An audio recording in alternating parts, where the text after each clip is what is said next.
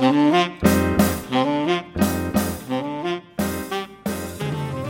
my name's Andrew Chamberlain. I'm a writer and creative writing tutor, and you are listening to the Creative Writer's Toolbelt, the podcast that gives you practical, accessible advice that you can apply straight away to your own writing. A couple of episodes ago, I started a series exploring the elements of plot, and in this episode I want to focus on two more aspects of this area of your work, and I'm going to extend the concept of plot to include story. These two terms are sometimes used interchangeably, and although they refer to similar things, they are not quite the same. Plot refers to the bare elements of your work, devoid of any reference to character, setting, tone or style. Plot is a very bare, very functional thing. It's the building blocks of what happens. Story, however, acknowledges that dimensions of creative writing, plot, setting, character, style, tone, and so on, can overlap. Story focuses on plot but acknowledges these other dimensions. So I'm going to talk about story in this episode and take account of the fact that story as a concept, although it's rooted in plot, spills over into character and setting as well.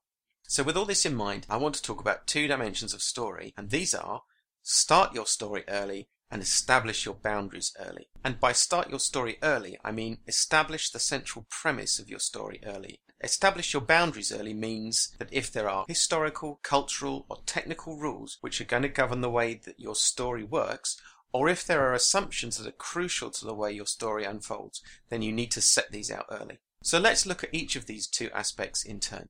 We start with starting your story early. It's very easy for us as writers to come up with the outline of a plot and then to devise a series of rather elaborate scenes, tableau if you like, to introduce it. Some of these we might call prologue, or more fancifully, chapter 0. We might even write 5 or 6 chapters of this sort of thing and call the whole lot Part 1. And it's very easy for us as writers to get wrapped up in this grand prelude to our story, whereas in fact what we really need to do is to grab our readers and draw them into our central story as soon as possible. Now I have to confess, this is a lesson I've had to learn the hard way. I've spent hours and hours on some beautifully crafted preliminary chapters, and gradually and painfully I've had to admit that all of them are surplus to requirements and are in fact better off cut completely out of the story. Certainly some of them contained essential information, but that information had to be gathered up and then distributed amongst some of the other chapters which do actually get on with the job of telling the story.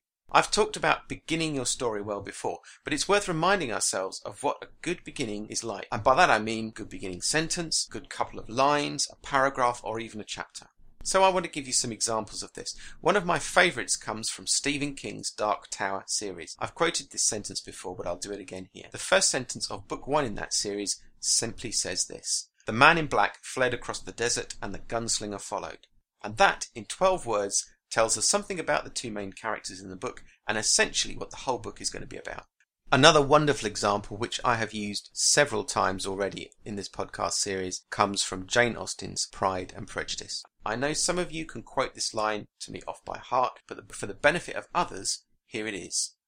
"It is a truth universally acknowledged that a single man in possession of a good fortune must be in want of a wife." And that opening sentence, although it doesn't introduce us to the characters, tells us something about the core of the plot and the kind of story that we're going to get. It has a kind of transcendent beauty that sets out the style and the tone for the whole novel.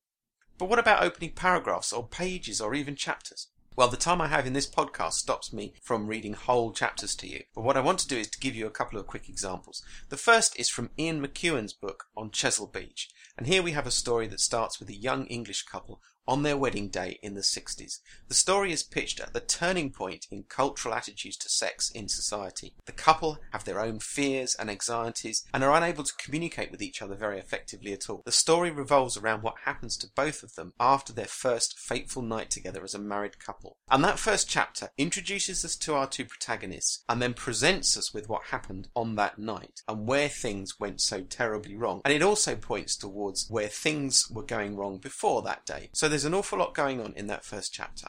The second example, completely different genre, is from The Hunger Games by Suzanne Collins, and this is the story of young Katniss Everdeen, selected along with 11 other girls and 12 other boys to take part in a nightmarish contest from which there can only be one winner.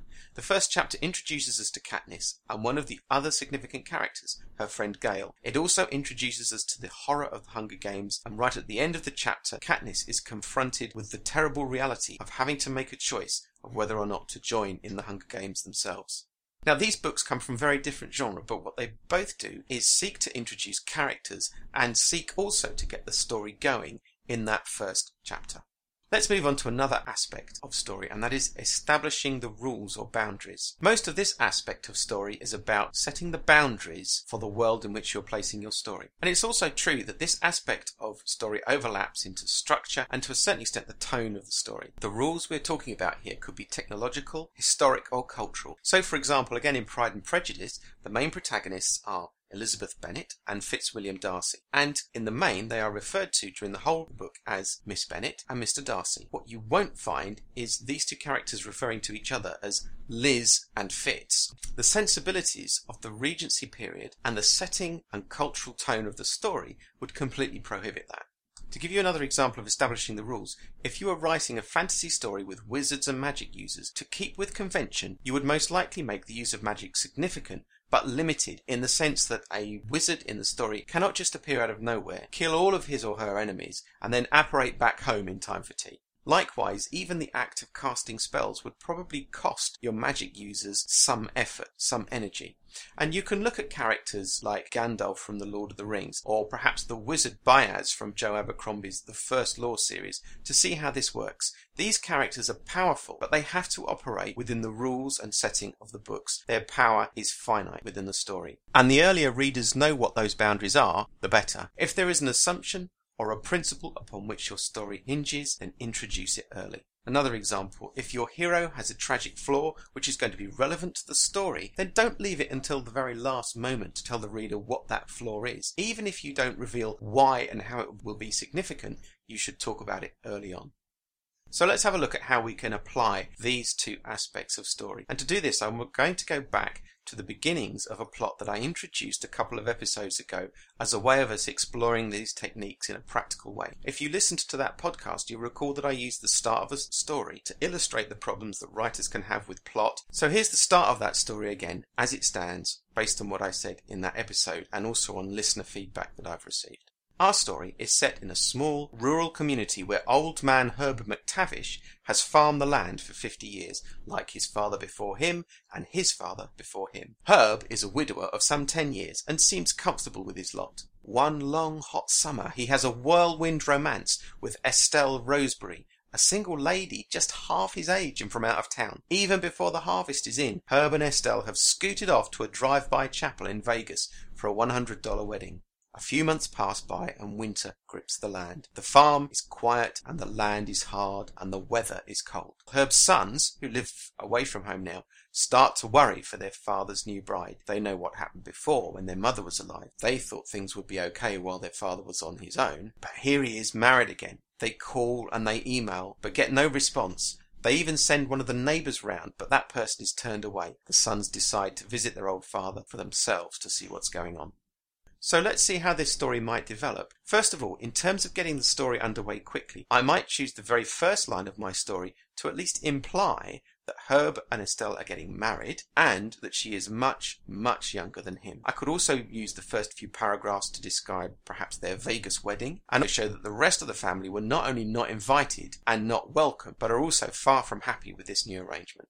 Thinking about boundaries and assumptions that I want to set early on, I might choose the first chapter also to show the remoteness of Herb's farm. This is not going to be an urban tale. This is a very rural setting. I want to show the remoteness, the disconnectedness of Herb and his new bride from the rest of the people around them, from their family and from their neighbours and their society. I could also use the first chapter to show that the rest of the family, especially the sons, are worried about what's happening. I might even go so far as to show them starting to act. And finally, I might use this first chapter as well to hint at what they're worried about. Maybe through some conversation, perhaps even a brief conversation between one of them and Herb while he's in Vegas. Now, I probably wouldn't use the first chapter to reveal all of what those concerns are, but I would like to at least hint at them, so that I'm setting up the basic premise for the story.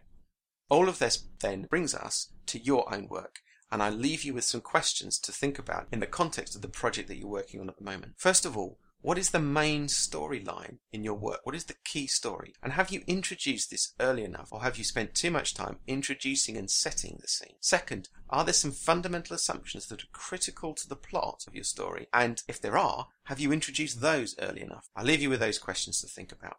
So I hope you've enjoyed this podcast. In this episode, I have referred to or quoted from the following works: Pride and Prejudice by Jane Austen, which is in the public domain; The Gunslinger by Stephen King, published by Hodder. The Hunger Games by Suzanne Collins, published by Scholastic. On Chesil Beach by Ian McEwan, published by Jonathan Cape. The Lord of the Rings by J.R.R. Tolkien, published by Allen and Unwin. And The Blade Itself by Joe Abercrombie, published by Gollancz in the UK and Pyre in the US. I hope you've enjoyed this podcast. As ever, I'd encourage you, please do leave comments and constructive criticism on our Goodreads page. That's goodreads.com. Look up the Creative Writers Toolbelt group there. I'm on Twitter at Writers Toolbelt. Please feel free to follow me. And you can also email me, andrew@andrewjchamberlain.com. My thanks as ever to the guys from Podcast Themes for providing the music, and thank you for listening. Until next time, goodbye.